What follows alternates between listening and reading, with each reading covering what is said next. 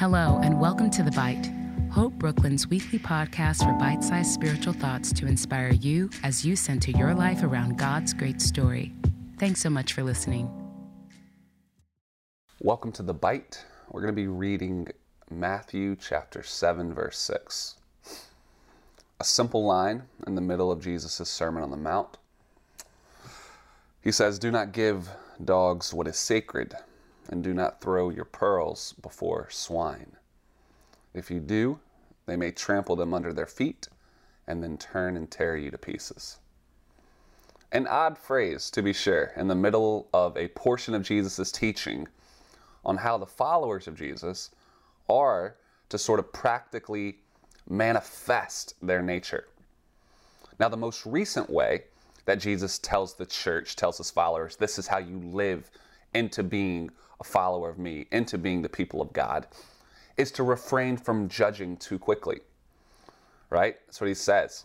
He's like, how can you, if you have a log in your own eye, attempt to take out the speck in someone else's eye?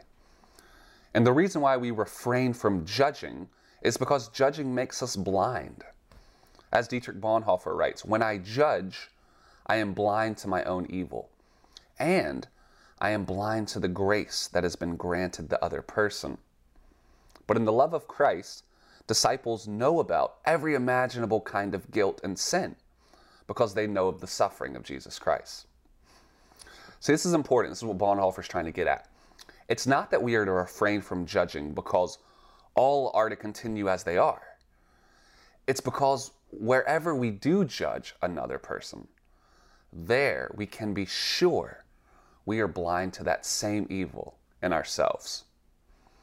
And the task of the disciple is to learn to see the world clearly, which means they must learn to see all the guilt and all the sin contained in the Son of God who is hanging on the cross.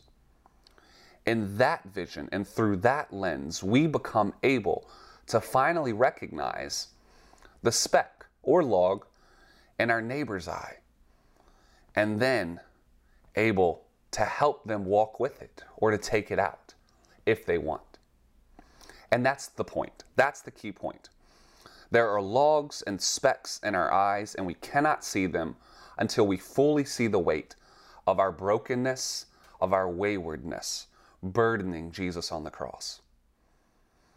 And when we see that, we are invited into a life that receives the grace of Jesus, the easy yoke that says you are forgiven, go and sin no more. We are invited to begin the process of helping each other identify those logs and specks, not in order to save ourselves, but because we've already received the patient love of Jesus. So to that, Jesus says, after that, he has our text today. So don't give the precious things to dogs or the valuable pearls to pigs, because they don't recognize them. They can't see why grace is so valuable. They can't register why forgiveness is such a priceless gift. Love them, sure, but there are those who will use this time to live in other ways than the way of life that Jesus has offered to us. To those people, since you are beginning to see clearly, not in a way that judges them, but that recognizes the focus of their heart, then make a true judgment and do not offer the priceless and simple gifts of the good news if they have no capacity to receive them. In the same way that Jesus speaks to crowds in parables, but the secrets of the kingdom are given to the disciples because they've said yes, do not attempt to disclose those secrets to those who haven't said yes. They won't get it. I worked for the YMCA for many years, and I was a camp counselor. And one of the first things they tell adults in authority with children is that you have to be firm with expectations on the front end. Even like militant in some ways with consequences when kids step over the line just for a little bit, just like a tiny amount. If they step over the line, you have to be very, very firm. You cannot attempt to reason with them because then you'll lose the entire group. Well, one summer, the first summer I worked with middle school kids, I attempted to reason with them like adults. I broke every rule in the book because I thought, you know what? I was tasked with authority over them to keep them safe, to facilitate their fun, to teach them lessons. And I wanted to try a different way. I wanted to try a way where I treated them as equals. And not that they weren't equals before, but I didn't want to honor the dynamics of the relationship that I was tasked with protecting them. I thought that we could reason together, that they could see rationally, see clearly. And as all proponents, educational proponents, would have already guessed, it did not work out. Not at all. It did not work to treat them like adults because they aren't adults, even though they think they are adults. They could not see clearly that they were teenagers in the same way that I could see clearly that they were teenagers and I was an adult because I had lived through that teenage years. Thus, I cast my pearls before swine. I offered them grace. I offered them an ability to have a conversation with me as an equal too early, before they were capable of receiving grace or having that conversation. Because I tried to lead them by being a complete equal instead of honoring the dynamics of our stages of life, they lost respect for me throughout. Grace and reason became nothing in their eyes. In a sense, they trampled the valuable pearls underfoot, and they mauled me that summer.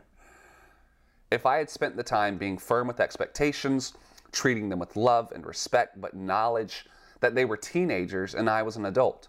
And that isn't something to boast over, but just a recognition of true reality. In the same way that we are sinners and Jesus has taken up our sin. Well, then when it came and I did offer them grace, when the time would come for that, well, it would have been received with far more gratitude on their part because they had taken the time, they had been forced to take the time to see clearly.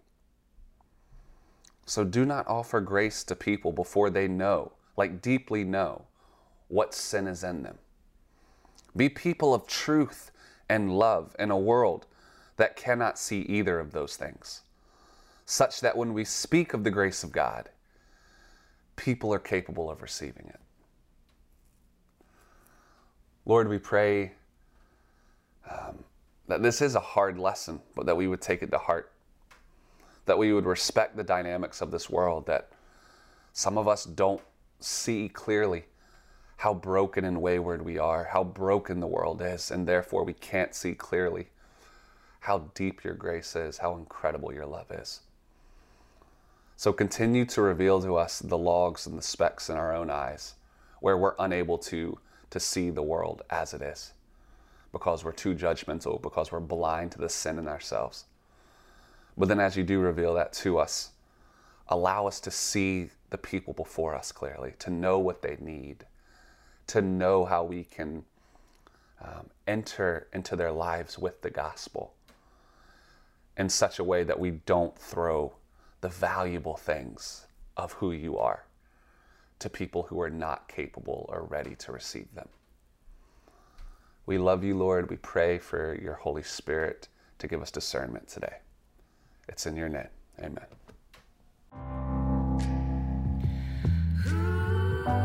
Thanks again for tuning in to another episode of The Bite. To find out more about the mission and ministry of Hope Brooklyn and to subscribe to our other podcasts and lots more, visit us online at www.hopebrooklyn.org.